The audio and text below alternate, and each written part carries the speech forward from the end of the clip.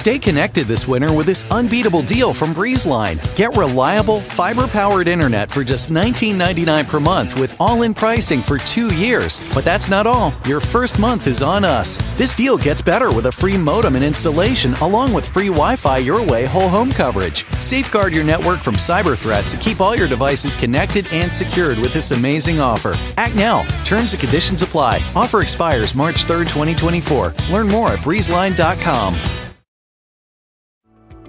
For years, I just dreaded going to the dentist. But at Advanced Dentistry, I don't have to. First and foremost, they want you to feel comfortable when you walk in. Like, you'll feel it. Whereas in the past, I might have gone into the dentist and thinking, I might feel some pain at some point. But with IV sedation, it can be something that you don't dread. If you've been avoiding the dentist because of fear, worry, or just not wanting to be judged, you're not alone. Visit NoFearDentist.com to learn how IV sedation can change your life.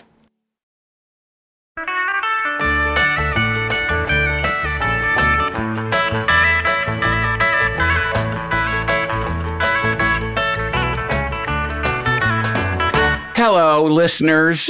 Andy Richter here with the 3 questions, and I am absolutely thrilled to have one of my favorite people here today. I've known her for many, many years. Amy Sedaris. Hi, Andy. Hi there. Thanks for having me in the studio. Star of you look great. television. Thank you. You look really good, and I haven't seen you in a long time. Thank you. And you look fantastic, too. Oh, that's nice of you to say. Yeah. No, I mean, do you color your hair, may I ask? I get highlights. Yeah, because it looks like it's grayed. Yeah, I have some squirrel color in there. It's a goodie. Beautiful. It's a goodie. It's really a nice, whoever does it, kudos. Oh, that's nice. Oh, thank you. Kudos to your colorist. Or do you do it yourself? No, I have a hairdresser. Of course you do. Yeah. Of course you do. You're big time. I'm big time. So we've known each other for a very long time. Wow. I mean, people got to know who you are. I mean, you're the television. I'm a little bit under the radar. I'm still under the radar a little bit. Yeah, but you've done so much great work on TV and on stage with your brother David. You know, you guys have done a lot of shows here in New York together, written a few best-selling books. But it all started for you where in was it North Carolina? North Carolina. Yeah. Raleigh, North Carolina. Were you born there? I was born in upstate New York near Endicott. And when IBM moved to the South, because my father worked for IBM, that's when we moved to Raleigh, North Carolina. And so I was like 3. So I was raised in North Carolina. And what does your dad do what did he do for He IBM? designed computers. He was one of the very first people to design a computer. I have a picture of him on a poster and everything. Engineer, yeah. Wow. I used to think it meant he would ride a train. Of course.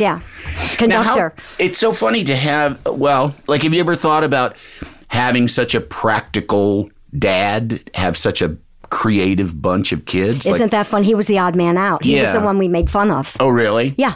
But I mean, that's what I also love about my father is nobody went down that road. I mean, my older sister a little bit as far as if you need an executive for the will or something, she's the most responsible. Right. No one else is going to pick up the phone or read the mail she's the only one who reads mail, put it that way. So, it is kind of nice. You realize you have to have that. And that's what I look for in friends and stuff. Someone, a grown up. Yeah. My dad was a grown up. So your mom was more the funny one then? My mom was funny. She was funny? Yeah. Is that what you think drew him to her? Oh, that's interesting. Well, she was very, very beautiful. And, maybe. You think he's shallow? He just was going after the looks? That's it. Bing. He just wanted a trophy. What an interesting bunch. Maybe because of her humor. But he just wasn't funny the way we were funny. Yeah. So did he end up being an outsider? Like, was it an unhappy outsider? Or was he just... and I was really close to my father growing up. Yeah. Very, very close. I'm his favorite. Oh, really? Yes. So I was always playing golf with Dad or going grocery shopping with him every Friday night. Or I kind of took, I was his best friend in the family because no one else would take that position. Oh, that's nice. So I'm that person. Yeah. I'm a middle child. Oh, I see. How many are in front of you? There were 6 kids and I was 4. So really 3 and 4 is the middle child. How many kids are in your family? There's 4, but there's my older brother and me from my mom's first marriage, and then my younger brother and sister are twins. So I'm kind of middle, not mathematically, but chronologically, because they were 2 babies, 9 years younger than me, and then my older brother. And we fall fairly in the kind of the classic oldest, middle, youngest, and just various temperamental ways. That like I am definitely the people pleaser. Oh, right. Like to a sick degree. I mean, it's gotten better over the years, but it's still there. It's still like. But are you all close? Do y'all like talk and get together? Fairly often. You know, I mean, not as much as we should. I mean, not as much. Do you have a lot of friends? Like, because you come from a family like that, do you feel like you have a lot of good friendships out there? Or do you kind of feel like, well, that was your family kind of covers that? I know it's different for you because I know you have kids and stuff.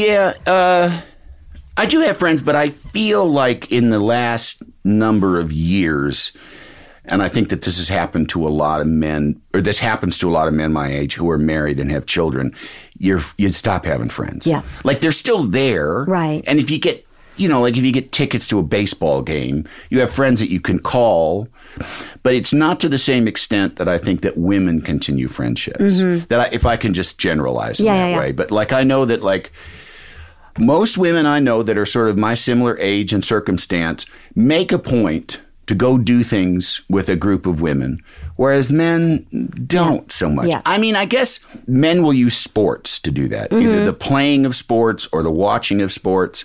I don't do really either of those things. I mean, I play tennis, but that's not, you don't have a bunch of guys over to play tennis. But you grill. Aren't grill. You were a big cook? I do. You get the grill going. Guys love the grill. Yeah. No, I mean, and we would entertain. We certainly would entertain, but Sarah was always kind of the motivator of that. Oh, see, I thought you were. Because I remember going to a couple of your parties where, you'd make those ice cream sandwiches with the cookies. Yeah. I always felt it was your thing. Putting together the guest list, anybody can do that. But once the party is there again, that's the people pleasing. Okay. It's like I have often felt, and I feel like it's a detriment to my career, I get as much satisfaction out of creating a meal for somebody as I do for making television. Yeah. I just, it's like, how many people are coming? 20? All right. Yes. Well, let's see. Who's a vegetarian? All right. Okay. Or let's, it's a problem to be solved. Right. And then there's a lot of work, which I think is like, too, if you're somebody that, like I've always said, this sort of one of my, and this is something I figured out in therapy, one of my primary states of being, if not is alone in a room in a house full of people. Oh. And that's kind of like, and the kitchen can be that alone place if you got all this work to do. Right. And then you give the people the food, and then you're like, oh, okay, that's it. All right, eat it up. You like it? Good. Okay, now get out. Yeah, leave now. Get out. Or having a job. Do some dishes or something. I always say I'd rather work the party than go to the party. Yeah. Just give me a job. Then you can just talk to this person, talk to that person. You've cast your party. You've made all the food. The hot's hot, the cold's cold. And then, that's the fun part. Yeah, because that's a similar thing. But I mean, what do you think? Why do you think that you are? Because I know why I am, but this is supposed to be about you. Why do you think you don't want to get into the party and dig around, I just like to be responsible. Dig around. I still like to mingle and do all that, but I just like to have a job as well. I'm just here picking up glasses, or I'm going to get you a fresh plate. And then I just like to be hospitable, I guess. Yeah. But when I'm invited to a party, I like the other part too. I just like the planning. Yeah. Okay. Yeah. All right, that's good. So North Carolina. Did you just go to public school? Went to public school. Came from a very close family. We always put on shows at home. I was interested in theater at a young age. David introduced me to all kinds of characters because David was always doing them, and he was really funny. Yeah. And I really emulated him. And so he's the one who got me into wanting to get up in front of a group of people and make them laugh. Is he 2 or 3 in the order? He is second. He's second. First boy, second, child. See. Yeah. Okay. So we were the showbiz. The two of you together just two of us formed together. A natural partner. Yeah, we sure did. Yeah.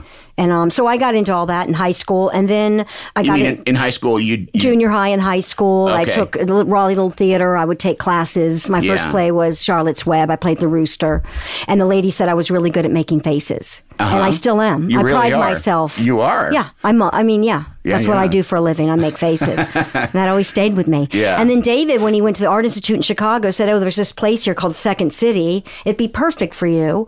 Why don't you come here and take some classes?" Otherwise, I would have stayed in Raleigh Raleigh, North Carolina, and just been the funniest waitress. Do you really think so? I think so. Yeah. I'm always, whatever I'm doing, I just try to be happy at what I'm doing, and I don't think the next patch of grass. Yeah. I'll still eat the same, feed off that same lawn for as long as I can before someone says, Amy, there's fresh grass over here. Yeah, Then I loved Second City, and then, that's where I met Paul and Steven and did all that. Would you consider yourself just like a generally satisfied person? I mean, you don't really... I'm not too ambitious. People might think I am. Yeah. But I'm on a Girl Scout level ambitious. You know what I mean? What's that? No. In sense of I still like just doing what I like to do. I still go door to door and sell stuff for $1, make that cash I missed from waitressing, and, more under the radar and little achievements I like. But I don't really go after the big star. Yeah, really. Yeah. Yeah, I'm kind of that same way, and I think it's one of the reasons that improv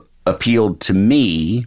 I had no real drive to be solo. Right. To be appreciated solo on stage, and to this day, I sort of tried my hand at stand-up because it seemed like the thing to do, and there was lots of chances to do that. And I just came to this conclusion. I don't like being up here alone. No. So much better when you're with somebody. Absolutely. Have you ever done solo stuff? Never done, a monologue here and there that David wrote, but I've never done stand-up. And I'm like, it's so much better to riff off somebody or someone in the audience because then, it feels it. So I'm the same way. But I do like an audience. Oh, you do? I do like, doing stuff live. I like the energy, like going on talk shows when it's live. And I miss that in doing theater. That's fun. Yeah, I mean, doing live stuff, but honestly, I've gotten to the age where I don't care much about an audiences. When I'm always trying to make the cameraman laugh. Yes, that's your audience. Yeah, that's my audience. You know what I mean? Yep. I mean, so there is a live audience, but it's not the random strangers that were on a tour and went, yeah, why not? We don't, our dinner reservation's not till 6. Let's watch Conan. And so had you gone to college at all? Or I didn't go to college. I went to NC State for a little while, and it just wasn't for me. I just thought I was taking a few classes in sociology. I thought I'd work in a women's prison or do social work. And then I thought, this isn't me. I don't want to go to school. What drew you to that work, do you think? Just being interested in people. Yeah. And then I thought, I can play those people. I just want to go into your home and look at your stuff and talk to you about it. Right. I want to hear every problem you have because I'm a good listener and I'm interested in other people's lives. And was the women's prison, the reason that it was women's prison, was that because that sounded fun? Yeah, I just thought it was a big deal just to have a women's prison in Raleigh. I just always read about it. I was wow, a prison. What are they like? What do they wear? What do they eat? How horrible, just anything. And then I was just talking on Midnight Express. I was talking about that movie the other day that was a big movie for me. I don't know if you remember when that came out. I was terrified of prison and Turkey and oh my God. And and homosexuality. Yeah, all terrifying. Oh, poor Brad Davis. He was good. He was good. Yeah. I remember. I saw that movie. That was at the time possibly the dirtiest movie that I saw. Yes. Yeah, and I saw it with my friend Dave. Yeah, and it was I guess it's just weird too to be. I've always found it weird to be with. Especially when you're teenagers or whatever, to be when watching sex scenes with a friend, that always just seemed like such a weird thing. Watching this arousing stuff with pals. That's why whenever I've been in a situation where it's been a group of us are going to a strip club. If it's not a co-ed group, I ain't going. Didn't we go to Billy's Topless a few times? We did, but fun. See, that's a co-ed group. Yeah. If it's a group of men and women, that's sort of then it's not just a bunch of gross guys getting boners with each other. Yeah. If you're getting boners, there's got to be girls around. The opening of that movie Kids. Friends. That opening of the movie Kids. It's they're making out for 7 minutes or something? I don't remember. Leo Fitzpatrick. And they're just making out for 10 minutes. That is uncomfortable. Yeah. Oh, yeah. Oh, my daughter, if there's any even beginnings of a sex scene, she's turn it off. Pause it. Fast forward. How old is Mercy now? 13. Oh, 13. man. Yeah. Wow. She wants to know, and thank God. Yeah, who wants to sit around and watch sexy stuff with your parents, Although Purple Rain, when that came out, was fun. Yeah. Watching Prince do his sexy little thing. But that was, he was the size of Stuart Little. And, it was more fun. I don't know. Well, so tell me about, you go to Chicago. Yep. Did you just pack up and move? You were just going to go and live there, or was it sort of? I started off taking summer classes at the workshop, Players Workshop, with Martin DeMont. Yeah. And then I liked it. And I liked Chicago. I liked everyone seemed like they were coming and going, and they were like, you had the baseball, it was like a big, they were into sports, but I kind of liked it. Yeah. And everyone had a job, and the big characters there, accents like Dish, and I was like, oh my God. Just what I saw, people making out in the back of open trucks, down there by the Montrose Beach, or dumping hot coals on the sand and walking away. And you're just like, what is this place? Yeah. And all windy, and then it was freezing in the winter. And I just was fascinated with like Cicero and places like that. Yeah. And I was like, it was really eye-opening. I mean, you didn't see taxi cabs in Raleigh. No. You'd look at a cab and like, I wonder where it's going. Yeah, Let's it's the follow airport. it. The airport. Yeah. So it was a real eye-opening. I don't think I could have gone from Raleigh to New York. I needed that middle place for 5 years. Where did David live at that time? Did you stay? I imagine you stayed with him. I did. And I remember stepping over drunk bodies to get to his front door and hearing gunshots.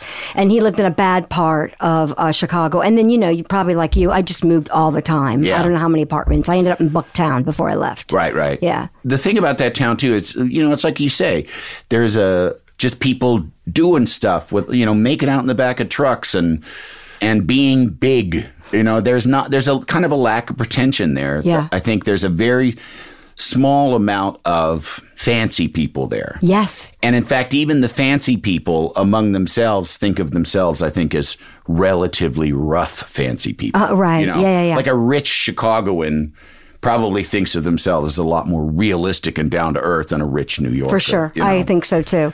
But I loved it. It was the first time I was friends with someone. I said, what does your dad do? And she goes, he's a maitre d'. And I thought, someone's dad can do that? Yeah, I was even that naive. Like a maitre d', and your mom waxes people's lips at, Elizabeth Arden? Wow. Yeah, that stayed with me. I got a lot from Chicago. Yeah. And again, stand up like you were saying, and people were just always like doing theater work, and it's just anything was a possibility. It's fun that way. Yeah. Was there some thought in your mind about where this was all going? Did you think about I never think where something's going. Yeah, I don't either. I don't. And I wonder if that's good or bad for us. Yeah. Because you don't want to be standing there with nothing. I do think of in the moment. I don't get too ahead of myself. And I think this is what we're doing right now. Right. I don't know where it's going to take me, and we'll deal with that when it takes me there. I mean, that's kind of how I live. Yeah.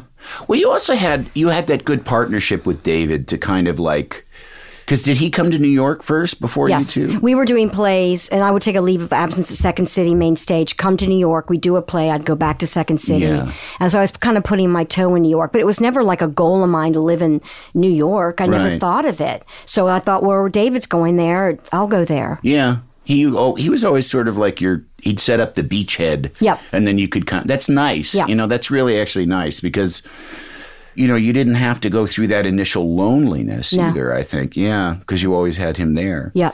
I think the first time I ever met I think maybe did you and Paula ever live together? Yeah, we dated for 8 years. Yeah, I think it was when you all were living together, and it was your birthday, and Mick Napier brought me and a couple other people over to your party, and somebody gave you a wicker wheelchair? Yes, from the 1800s. Who gave you that? I don't remember who gave it to me. Yeah. And I would decorate it Halloween, put cobwebs on it in one shoe. Yeah. And then I got rid of it. I just wheeled it to the east side to Obscura, this place that would sell it. It looked haunted. Yeah. But I would always play these games with people who would come over, like, get in it. I'm going to have to wheel you to the rooftop, get you out of my apartment, into the elevator. And I would you would lose your patience with somebody, and you become evil and start hitting them because you were like, can't you move your leg a little? Like, can't you? It was so abusive, but it was so much fun to play that. Right. Well, there's something about a wicker wheelchair that really inspires the cruelty. It's because it is. It's like, it was a cruel time. It's cruel. Wicker is a cruel time. A cruel material. But didn't I know you from Annoyance Theater? Didn't I meet you in Chicago? Yeah, but I think that's the first time that I met you. Okay. Was then, and then we knew each other from that point on. But I do remember, like, even at that point in my life, it's a tremendously fun thing to go to these two, and you're both beautiful people, go to these two beautiful people's apartment, and the woman gets an old wheelchair as a gift, and you were giddy. You were just like, you jumped in it and immediately started wheeling around. Yeah, playing with it. Yeah, and being all the different people that would be in that wheelchair. Oh, it's fun. I think Paul Dinello gave me that chair, actually. Yeah. Yeah, I think Paul gave it to me. And at that time, too, at that age, to be like exposed to adults who are just being like living their lives like children, really. I mean, and like giving each other toys and then playing make-believe. It was fantastic, but there was, booze and drugs involved. Yes, too. Of course. Yeah. So then you ended up coming to New York and at what point did you decide, like, enough Second City, I'm going to go to New York and I'm going to commit to doing stuff with David. I think David said, we have a place in La Mama. We got a deal to do a show. And that's when I said, let's do this. And then I was like, and Paul and I were dating. It was like, why don't you come? And Paul did a part in the play and we just stayed. Yeah. And then Downtown HBO came to see the show. And that's how X57 happened. It just landed in my lap. Like, would you like to do a sketch show? So that's I never thought about doing TV, really. Really? So, you didn't think about, no. Weren't there people, obviously, there were people around you that were getting hired for different TV things at that point. I guess, but it was never, like, when I remember at Second City, I did a pilot for a show. I didn't know what a pilot meant. Wow. But everyone was like, wow, that's great. You're going to LA. Like, that's why people went to Second City to do things like that. But I was like, I hope it doesn't go. Then I can come back and do this show. I didn't understand what a pilot was. Right. But I was just happy doing plays with David. And, those plays were so funny. They were fun. I got to do one of them, yeah. Yeah, you sure did. You played the worm. Yeah, I did. Our expressive worm. So, that was everything I loved. Yeah. And putting on a show, painting the sets, doing the wardrobe, casting it, memorizing lines. It was the best. Yeah, it's an enviable thing to be satisfied with something like that, to not have those kind of overreaching. Because I felt I'm similar, like in that I don't, like I never thought I'm going to take improv classes and I'm going to get on SNL. Mm-hmm. Whereas within my first improv class, within a couple of weeks, I realized the kid that was sitting next to me that I kind of started to befriend had moved there from Arizona to eventually get on SNL. And that was crazy to me because I started taking classes because Betty Cahill, who I went to film school with. I went to Columbia College in Chicago and started doing film school there. And then I worked in film production, but I had the notion, like, I'd hear about Second City and I'd think, like, oh, that sounds up my alley because I'm a writer, but I can't really sit down and write because of... You write on your feet. Yeah, I write on my feet and I'm funny and and I'm quick and it's always kind of what I've been rewarded for by humanity. Mm-hmm. And I even remember looking up Second City in the white pages and calling them and saying, like, what are the classes and how much are they? And I'm sure that whoever talked to me was not like a particularly good salesperson. I was like, Lois. Lois. It's like, I don't know about that. But then I started taking classes at Improv Olympic and I like I say, it never, even while we were doing, we broke off and started our own, ambitious groups that broke away from the smaller groups. And there were guys that were like, we've got to get casting people in here. And I always was just kind of like, right. I don't know. How do you do that? I know how to do this. I know how to be on stage and have fun with each other and how much fun that can be. But it seemed like it was hard to reconcile to me. How do you stay within this framework of this thing and be free and open and commit to it while you're also thinking about wanting to get picked? All these professional and even to this day, it's gross. Like, that's the gross part of it. Like, that's like the sordid part of it is all of that. The wants. Yeah. But I remember somebody wanted us to do a play in LA and David's thought was like, well, then it turns into casting, then it's about that. Then people want TV, so then you get plucked from the play because you got a pilot and you have to be replaced. It was a different vibe in LA to do a theater than it was in New York. Oh, because it's just showcasing. Exactly, it's just showcasing. It's just to get agents in there and see things. But I love these young kids who are so open about, I love working with like 32-year-olds. Yeah. Because they still know how to write a letter. They still, you know what I mean? But I like that they're will do anything to get a TV show. I like how ambitious they are and eager and hungry, and it's fun to work with them. And like, really? That's what you want? Good for you for knowing that. Yeah. I'm like, really? You go to LA and do a TV show? And they're like, absolutely. Yeah. I'm like, okay. For me, it's like, you got to prove yourself first. So this is who I am, what I like to do, and get it out of your system. And then maybe you can go do that. Right. But once you start making that money in Los Angeles, you're going to want to keep making it, And also, too, the things that you're going to go do in Los Angeles are going to have a lot more constrictions on them. There's going to be a lot of really unpleasant people that you would rather not hear their opinion, giving you opinions, and you have to do what they say. Yeah. Like, and that whole thing, that does kind of become the enemy of what inspired you to do this in the first place. Yeah, absolutely. You know? Yeah, you're right. That's well said. Yeah. Tell people just a little bit about what it was like to work at Second City and being touring company. I mean, give them a sense of like what that was like. For me, what I liked, you're taking the classes, then there's an audition to get on into a resident stage or touring company, and you have to do like 5 characters through a door, something like that, and then you get picked, and then you start touring. You have to do the best of Second City. But that's where I met Colbert and Danilo, who I still work with today. And, what I learned from Second City is about finding people like that, like building relationships like that and hoping that you have it for the rest of your life. Like all the people from SCTV, or the SNL, they were so lucky and they remained friends and they still work together. So I learned that at Second City. And I'm really lucky that the 3 of us met each other. But once Paul and Steve and I worked together, then we started getting our own material in those shows. And, we got away with a lot of stuff. We kind of made our own rules. We were mavericks. And then we got into a resident company and started writing material together. And it was fun working with your friends, laughing really hard. And it was kind of like old people at Second City, and that we were the new group. So it was like fading out the old people. And it was fun. I met Jackie Hoffman, who was a really funny girl, and working with funny women, because back then it was like 4 boys and 2 girls, and it's just like that's the way it had to be. The way it had to be, right? So it was fun finding funny girls to work with, but there weren't that many. There really weren't. I've always said that they're just, and I actually do think it's changing, and I think culture is changing, but certainly from my childhood and on, girls were not rewarded for being funny. There were not girls. I mean, there were funny women in my life, and that's, I honestly, I prefer funny women to funny men. Because women are just, I don't know what that is. I mean, maybe it's just because it's like if they're, funny men are vanilla and funny women are strawberry, because there's just a lot more vanilla than there is strawberry. Right. So my preference is for the thing that there's less of. And there's certainly in the comedy culture, it's white men.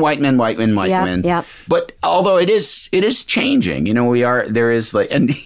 although it's changing, but there's a bunch of guys cheesed off because there was a female Ghostbusters. They're all fucking mad because Ghostbusters with girls, So it's like, it's getting better, but it's still dumb as it can possibly be. Yeah.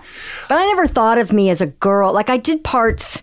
I never put myself in a girl category. I've always felt like one of the guys. Yeah. And I didn't do scenes on weddings and, the things that some of the other girls wanted to do. Or as the seductress. Like that was, I was like, I want a mustache. I'm like, and whenever it was an all-male scene up, I would always find a way to enter it. I would always get in that scene. Yeah. Like, oh, really? Yeah. And time my laugh. I'm like, that laugh lasted 30 seconds tonight, Paul and Steve. 30 seconds. And they're out there busting their ass trying to, and I would walk in with short bangs. I'm going to get my bangs cut. Get a big laugh and leave. Go. So that was fun. Now, when you say that you guys started getting away with stuff, what does that mean? Like, who would have stopped you from doing Joyce stuff? Or you're supposed to do the best of. Joyce Sloan was the director of the page. Yeah, you're showing that. And I did this. I lived over a deaf girl, and she came back from Circus du Soleil. I don't know how to pronounce that, but she, that's where I was like, oh, we can do a visual scene. You don't have to have words. And that's why we started tumbling at Second City, and that's what got into our regular show. And we just started doing, scenes like that the audience could just appreciate the visual aspect. Right. And the way that I just appreciated you rushing past I lived above a deaf girl and when she got back from Cirque du Soleil. Like, wow, that's a lot of information. That was a big thing for me to live over a deaf girl, because I was like... And she was an acrobat? No, she was a little bit, but she went to that show and she was acting it out for me. Oh, I see. And I just thought, from now on. I thought you meant she was. She was away with the circus and came back. And I leave out the details, Andy. That's what I do. That's what I do. It was like, what is she talking about? I think too fast. That's my problem. Oh, okay. So she just explained it to you, and there was something about that. She was acting it out, and I just remember. And same with my books. I thought for people who can't read, maybe they can look at a picture and be triggered. So whenever I do anywhere, I always take that in consideration. Yeah. Because I'd watch Strangers with Candy with the volume down. Oh, really? And think, is this still entertaining to somebody who can't hear? Yeah. Wow. Want to make Mom's day? Get to your Nordstrom Rack now and score amazing deals for Mother's Day, which is Sunday, May 12th. Find tons of gifts from only $30 at Nordstrom Rack. Fragrance, jewelry, luxury bags, activewear, beauty, and more. Save on Kate Spade New York, Stuart Weitzman, and Ted Baker London. Great brands, great prices. So shop your Nordstrom Rack store today and treat mom to the good stuff from just $30. Reese's peanut butter cups are the greatest, but let me play devil's advocate here. Let's see. So, no, that's a good thing. That's definitely not a problem. Reese's, you did it. You stumped this charming devil. Life is a highway, and on it there will be many chicken sandwiches. But there's only one McCrispy. So go ahead and hit the turn signal if you know about this juicy gem of a detour. Ready for an amazing deal? BreezeLine's fiber-powered internet, starting at $19.99 per month, offers the reliability you deserve and security you can trust. Whether you're streaming, gaming, or working from home, we've got all your needs covered with speeds up to 1 gig and our 2-year price lock guarantee. This deal gets even better with 2 free months of internet, free equipment, and free Wi-Fi your way to protect against cyber threats. Act now. Terms and conditions apply. Offer expires July 8th, 2024. Learn more at breezeline.com. Can't you tell my love's a growing? Paul Dinello, who still is a creative partner of yours today. Mm-hmm. You guys were together as a couple for 8 years. Yes. Was there a difficult time in between there when you decided to not be a couple, that collaborating Sure. was... We were doing Exit 57, and we were like, well, if this goes another season, one of us needs to move out, because I'd spend my day off cleaning the apartment, and he'd spend his day off cutting a tomato on the table and walking away from it. You know, I was like, I couldn't. Yeah. It was just too much. Yeah. And so we were just friends. It turned into more of a friend relationship. And then I was like, oh, you see that prop girl over there? You guys would be perfect together. Oh, really? I hooked them up. We never officially broke up.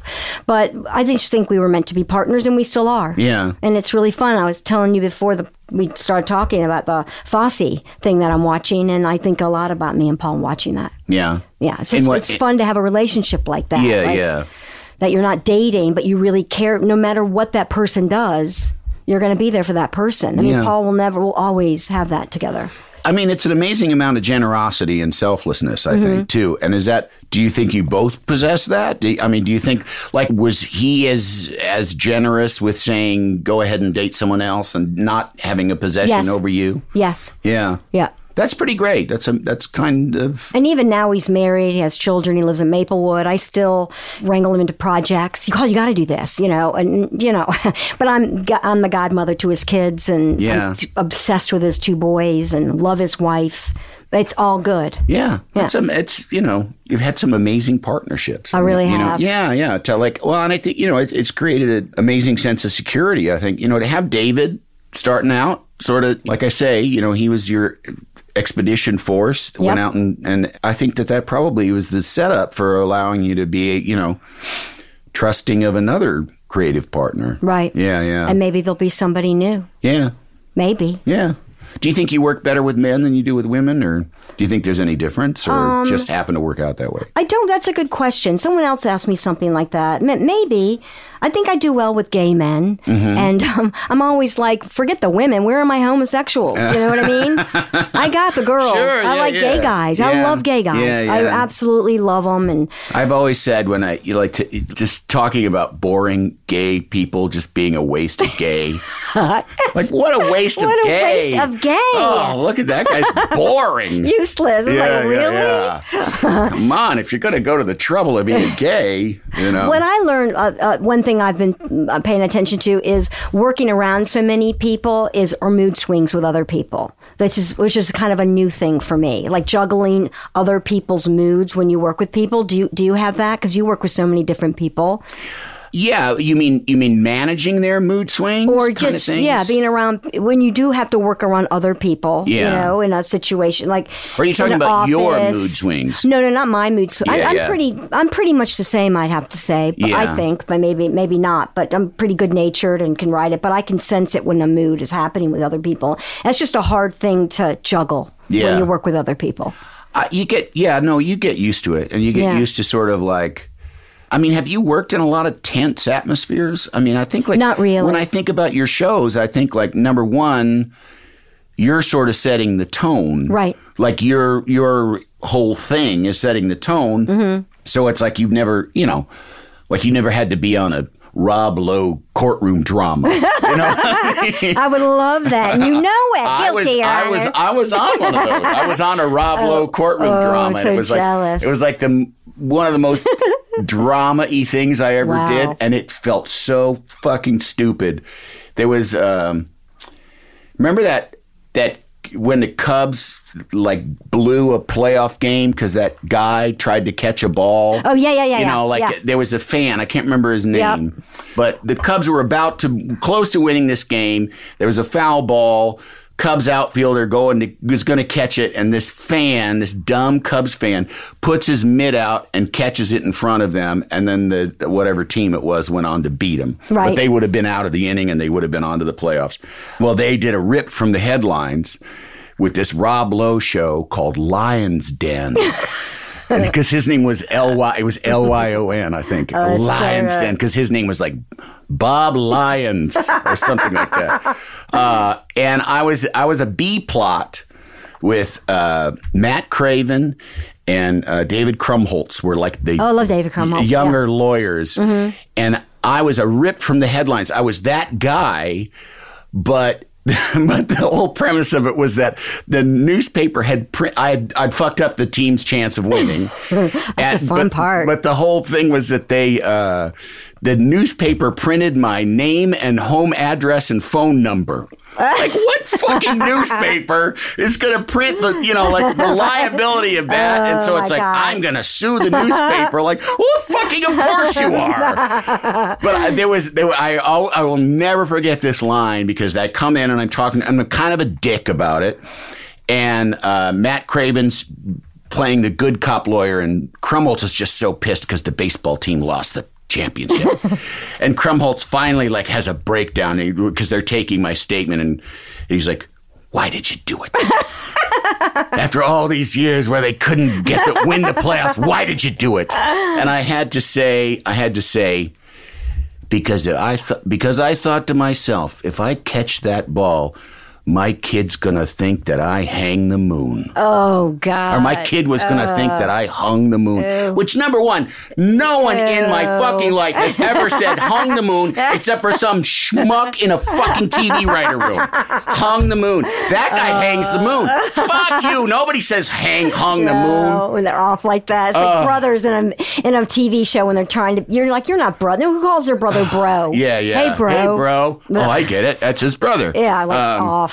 But but having to say that line repeatedly was honestly, I'd rather masturbate on camera than have to say that. Yeah, that'd be hard. Excruciating. Emotion, like that kind of emotion, that kind of like jive emotion of like, it's just playing like something. It's just such an embodiment of something that's so gross. Like, number one, over-caring about sports. Right. Number two, having completely fucked up parental priorities. Like, I'll catch this ball to make my son love me. And then it's being put out there as the correct way to be. It's gross. All false. Oh, it makes me and have to sit in the courtroom. Crawl. That must have been brutal. Oh, I don't even remember the courtroom part. Oh, that must have been brutal. I do remember, though, because having worked on comedies, for the people listening, you block a scene. You go in and you have with the director, first of all, the actors, and they have all their lines, and you walk through the scene and you block it,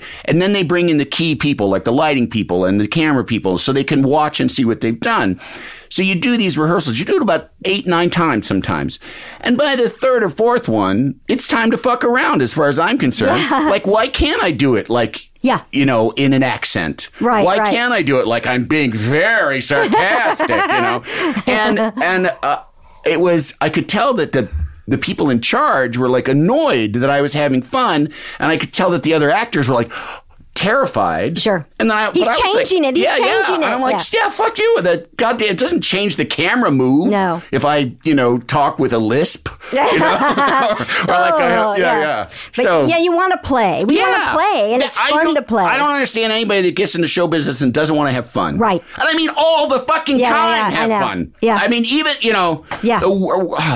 the best people I've ever worked with are the ones who are like that. Like, Jonathan Groff, when he used to run the Conan room, he would be like, guys, we got to be late. And he'd be like, we have to think of something for tomorrow. And then somebody would throw a trash can down the hall just to hear it sound. And he'd be like, oh, let me try that. Always ready for fun, Chopping wood. Yeah. Chopping wood and having fun. So after Exit 57... which was relatively short-lived. Was it 1 season or 2 seasons? I think it was 2. It was a sketch comedy show. Endless sketches, long sketches. Yeah. Yeah. The one I always remember was a blackout, and it was you were pregnant. Oh, want to feel my baby? Yeah. I mean, through the vagina. Yeah. Paul's. No, that was good. Yeah. That was good. Want to feel the baby? I mean, was it through the vagina or from the inside? Through the vagina. Wasn't it through the vagina? I don't remember, but boy, that was funny. And then we did Strangers. Strangers. Now, how did it go from Exit 57 to Strangers? I think I worked a little bit doing stuff. I think I was still doing plays. I was waitressing. And then I wanted to do something in after school specials. Yeah. And then I went to Paul, and he had the idea of making an older woman. And then I went to Colbert, and he said, how about you learn the wrong lesson? So we each brought something to it, pitched it, and Ken Alterman at Comedy Central picked it up, and we just did it for 3 seasons. And when it got canceled, which they still haven't officially canceled it, we were fine. Really? No, we were fine with it. We were like, we could do 10 more and we could not do 10 more. Yeah. We kind of had that attitude about it. And from there, did Colbert do The Daily Show? Is that when he went to do? Yep. And And then Paul and I, and then now we created the At Home with Amy Sedaris show, which is fun. And we have a lot of fun people on that, like real actors who want to come on and have fun, like you said, Ann Dowd, and just people that are Matt Malloy and I love Matt Malloy. Isn't he great? And Michael Shannon and Paul Giamatti. Cola Scola on the show is so goddamn funny. Yeah. It's really become what I love about the show and I was talking to Jody Lennon, who's a mutual friend of ours who was in Exit 57 with you and who's now producing and writing.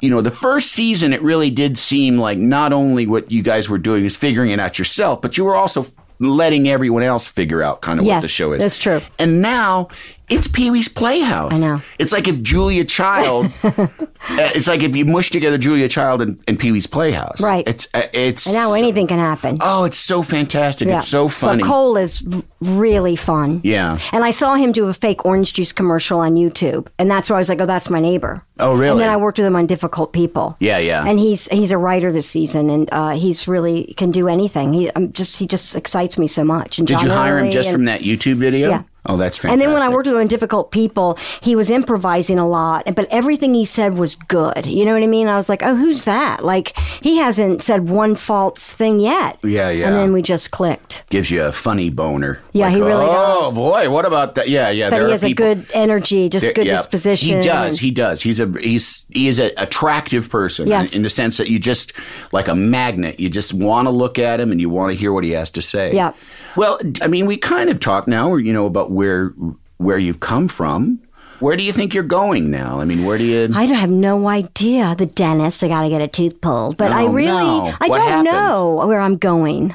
You don't know, did you really have to get a tooth pulled? Because I was supposed to get it pulled 2 days ago. I just had one pulled a year ago, and it's a process. Right. And this is my Amy Winehouse tooth. It's right here, so you'll see it. So they were going to pull it the other day, and I kind of talked them out of it. I was like, don't go by what I say. It's not showing up in the X-ray because they think I just cracked it because of grinding my teeth. Yeah. So I just put it off. I'll have to get it pulled eventually. Do you wear a night guard? I do now. Yeah. But, grinding your teeth. No worries, eh? It seems like something's eating at you. Well, it was longer on that side. Yeah, exactly. Yeah. Anyway, what a drag. I know the process, and I hate it. Yeah. And I'm such a good sport in the dentist chair. Yeah. I pride myself on it. What are you going to do? People complain about but that's also, too, that's like... actors that complain about having to wait. I'm always like, what did you think this was? I know. You know? I just don't like feeling the stitches on my face. You know, when they're stitching it and you feel it. Yeah. And I have all those dental books where I made fun of people with stitches in their mouth. I'd cut out the images, send you a card and say, you know, smile, it's showtime. I mean, that was my go-to. Like, oh my God. And here I am, third tooth. Yeah. Yeah. Anyway. Well, the show is going in at Home with Amy Sedaris, We just started writing TV. season 3, True TV. True TV. We just started writing season 3, so I guess I'll have that. And then, but I don't really know. I'm just going to figure it out, and I'm happy to do this, but I don't know what'll happen beyond that. I always say I'm trying to have a baby just to turn people off. They're like, going to try to have a baby, Andy, at my age. Who gets turned off by that? Just anybody who knows me. The creation of a new life. Well, I'm involved. Yeah. Well, but I mean, you are motherly. You have a series of rabbits that you've... Yes, my third rabbit, Tina. Yeah. I had for 4 years. Found out it's a boy after 4 years. Right. Yeah, I live with an aggressive animal. Why rabbits? I was with you on the Upper East Side. I do remember we bought her, but was that a Tattletale. lark? Was that just on a lark? Absolutely. I saw it in the window. I was with you. I bought it. I think Jackie was with us too. Maybe. Jackie or Jody or yeah. Brought it home and I just love them. I like having a prey animal in my house. I can just kick back and relax and know that I'm not going to eat it. It's fun. I'm like, look at that. Yeah. You know? No dogs or cats ever? Growing up, we had dogs and cats, but the rabbit just seems right to me, and I still get fascinated by their floor routines, you know, and it's like Aunt Clara when they jump up and turn around, you're like, did that rabbit just move? And, you know, like, did that bush just move, 3 blocks down the street? I love that about a rabbit. What do you mean? I don't know what you're talking about. All of a sudden, they'll hop up, spin around, and land, and you're like, did I just see that, or did it happen so fast? What is that a function of? They're happy. Oh. It's called binking. They bink and hop and twirl and skip and jump, and I'm still like blown away by their little floor routine. Yeah. A cat's not going to do that. Does he use a litter box? Yeah, or do you have... full of hay. Oh, wow. Yeah.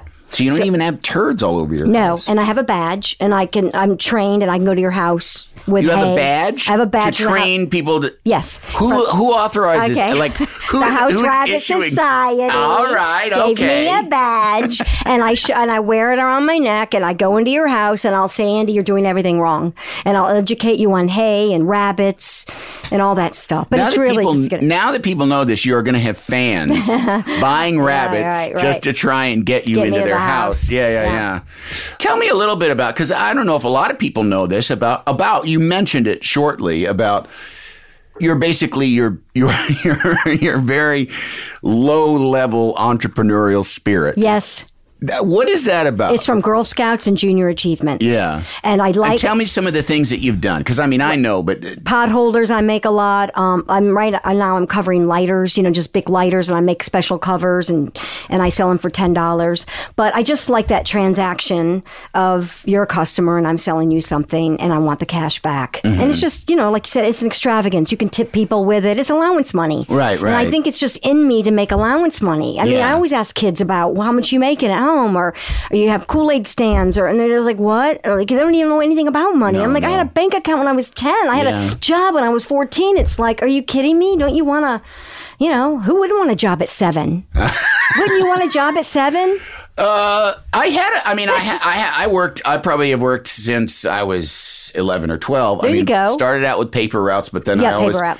I had paper routes and, an occasional neighbor work, and then, there also would be there was seasonal farm labor that kids would do. Yes, to pick tobacco in the South. For us, it was, they called it walking beans, which is that they would till the field and it would bring up rocks that would have to be gotten out of the field, and they would be gotten out of the field by kids following behind, picking up the rocks and throwing them onto a thing. And then there was baling hay, like moving the hay bales, which I think I only did once because I was so allergic. It was miserable. Oh, I bet. And then did you ever see any snakes in those fields or in the hay? Not that I remember. Yeah, no, not that I remember. By that time, it's pretty cold. Oh, okay. In Illinois, it's pretty cold, and I don't think, snakes aren't they're not that big a problem in Illinois anyway.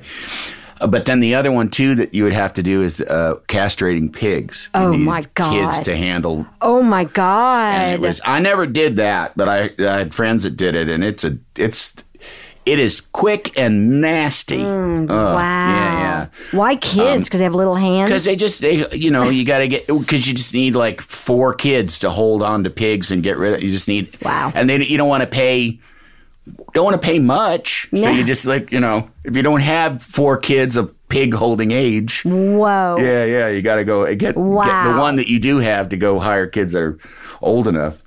But now you did cheese balls? I mean, you did cheese. I sold cheese what's some balls, of the things? Cupcakes and cheese balls. Cupcakes and cheese balls. I was selling balls. those out of my apartment when I lived on Christopher Street. Yeah. And then when I moved, I stopped selling them. But I'm going to get back into it. I might get back into it. But everyone started doing cupcakes. Yeah. And then I got a mouse problem and a cockroach problem in the old apartment. And it just because wasn't of your worth catering it. business? I mean, think about it. A mouse in my house, and they see a cheese ball the size of the moon. Sure. Hell, the joke's on me. They were all in my apartment. Exactly. And you think like, you have one? With walnuts, too. Rolled in nuts. Yeah. Oh, yeah. Now, did you find people, because this is the thing, is like, are there fans just coming to you to buy cheese balls? Or are you getting like some dilettantish New Yorker people to be like... I've had both. Yeah. I've had both, or charity, and I'm like, I'm always like, you get one, no repeat business, pick it up with my doorman. I'm not, now it's all these rules. You're like, I don't want it. Fuck it. I don't even want your cheese balls or cupcakes. I make it so you can net cash only. I'm tough like that. Yeah. But if I get a job, I'll go to production and say, why don't you order 250 cupcakes from me? I'll tell you what, I'll give them to you for $2 a piece, and make the check more, because I'd rather do it for cash. But if you don't have petty cash, you can write a check, but it's going to cost you more. Go straight to them. Yeah. But there's not even like a profit margin in that. I'll make a profit. Yeah, there really is. If I get my butter cheap, if I go to Costco and get butter, all right, for peanuts, absolutely. It still just seems, then you have everything. It still just seems, and I'm no businessman, but of your time, I know. You know what I mean? Of the time that you could be spending. What else are you going to do at 3 a.m.? Compose a symphony. That's what I do. Something to do with my hands. Always making money. How much of this is weed related? How much of this is just... Back then, a lot. Now, not so much. It's just like, if I'm sitting in a room, we're going to throw out ideas. I like having something to do. Yeah. Boy. How much of this is weed related? That's funny. Well, I mean, come on. Yeah, I know. You say 3 a.m. and you're Back then, now I don't stay up till 3 now. Yeah. Well, it's too. Who can? Well, sometimes I can, but No, I guess it's the what have you learned? I mean, what do you what's Amy Sedaris' philosophy? Come on. First of all, let me ask, because I interrupt you. I'm sorry. Have you ever been to therapy of any kind? I went to therapy after my sister Tiffany died. Mm-hmm. I went for a while, and all this show that I'm working on now, I've been thinking about it for like 12 to 14 years, but I wasn't moving forward with it.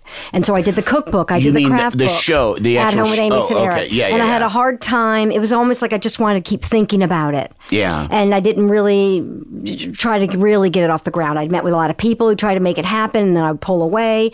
So I went to a therapist for a year to talk about Tiffany, and also why can't I move forward on this particular project? Mm-hmm. What is it? So, and it was really fun. I liked talking to somebody, and, someone someone to listen to you. Yeah. And I'd never been before. And, so I don't go right now, but I'd like to go back and see her at some point. Yeah. So that was kind of fun. May I ask what was holding you back on the project, do you think? I think for me, and I could think about something forever. You know what I mean? I want to think of every possibility and just obsess about it. It's harder. Do you make notes? Oh, yeah. Like crazy, But it's harder than you just got to do it. Yeah. There are people who can think, and there are people who are doers. I don't know what it was exactly, but she motivated me to be like, we're going to do this. And all of a sudden I had to do it. But it's like a stew, or like it's the kind of show that I'm doing. It needed to stew for 14 years for it to be, I think something, if it's going to be really good, it needs to cook for a while. You can't make a 2-minute soup, Andy. That's right. I know people who do, and they put frozen French fries in it. And I'm like, no, you can't make quick soups. What does that mean? What? And then the fries disintegrate and it becomes soggy, and the friend who did supposedly thicken it. It's awful, awful. But I just know a friend who made a soup and they put frozen French fries in it. Oh, I thought maybe that was like some acceptable mock apple pie kind of shortcut that people were doing. Really? Yeah. But what I've learned is it's the people that you work around. Building relationships. Mm-hmm. That's what I'm happy to have that with Paul and Stephen. I think it's building teams. And also knowing when someone's not part of your team. You can still like them, but you're like, oh, this isn't right. Yeah. Good luck to you, but... Do you ever just do nothing? Like, do you ever, like if you have a stretch of time where you're not working? I'm always thinking of ideas. Yeah. Or, do you go on vacation? Like, if it's I like work vacations, but I'll go to Tokyo with David and Hugh. Yeah. And but you don't ever go sit on a beach somewhere. No. Really? Not really. Yeah, no. I mean, we have to go to the North Carolina beach. David bought us a beach house, and I'll go down there. But we don't have tanning contests anymore. Right. So I don't really lay out as much as I used to, and I miss that. I love tanning. Yeah.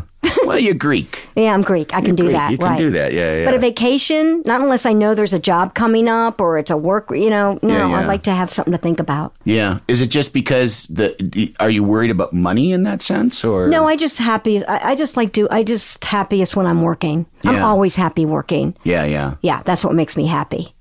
It's good to know that. Yeah, and if it's making lighters, if I got a job, I got to get 100 lighters made by Saturday. That's a job. Yeah. It doesn't mean I have to be on stage, and I just need someone needs to be calling me and telling me we need this. It's fun to me, and I like hiring people, and I like being boss. Yeah, it's fun. Well, listen, thank you so much for doing this. Andy, so good to see you. I appreciate that you could fit it in. Blast from the past. Yeah, no kidding. Really? Yeah. It's great to see you. I haven't seen you in ages. A long time since you did your TV show, which I can't even believe you didn't do more of those. Yeah. The detective show. Andy Barker, PI. Man, that was a good idea. Yeah, it was a fun show. It was a fun show. It was a fun show, and it was a great cast that was squandered. Well, it was just squandered. That's kind of, when you were talking earlier about people, the different, like your projects have always kind of been generated by you or by David or by the people with whom, your partners. And I think once you get out of that, then you get into a world where Conan O'Brien has a great idea that he hands off to Jonathan Groff, and then I get to be in it. And then we cast all these fantastic people in it. And then it gets made for TV, and the people who are in charge of its destiny don't get it, don't give a shit, don't. No. I mean, the quality of that show is irrelevant to the people that put it on the air. And it was on, I think one season, right? There were 9 episodes, and I think it was on at 4 different time slots. Oh, sure. They just, they put it on like, this week it's on Thursday at 8. Right. Next week it'll be Tuesday at 10. Fridays at 5:30. Fuck you. Yeah. And so it sucks. I mean, I know it wasn't like some grand calculation, but you've made a wonderful life for yourself. And career, and made a lot of people happy. Well, that's nice. You can't beat that. No, you sure can't. You can't beat that. I mean, that's the nice thing about this work is you are literally making a physical manifestation of happiness, and that's pretty good stuff. Yeah, that's good. All right, well, that's as good a place to end as any. Okay. Thank you for listening to The 3 Questions with Andy Richter. And thank you, Amy Sedaris. Thank you, Andy. For spending some time with us. Bye-bye. Bye. Got a big, big love for you. The 3 Questions with Andy Richter is a Team Coco and Earwolf production. It's produced by me, Kevin Bartelt, executive produced by Adam Sachs and Jeff Ross at Team Coco, and Chris Bannon and Colin Anderson at Earwolf.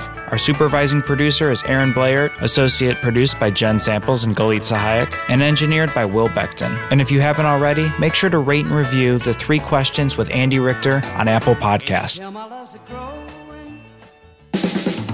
This has been a Team Coco production in association with Earwolf.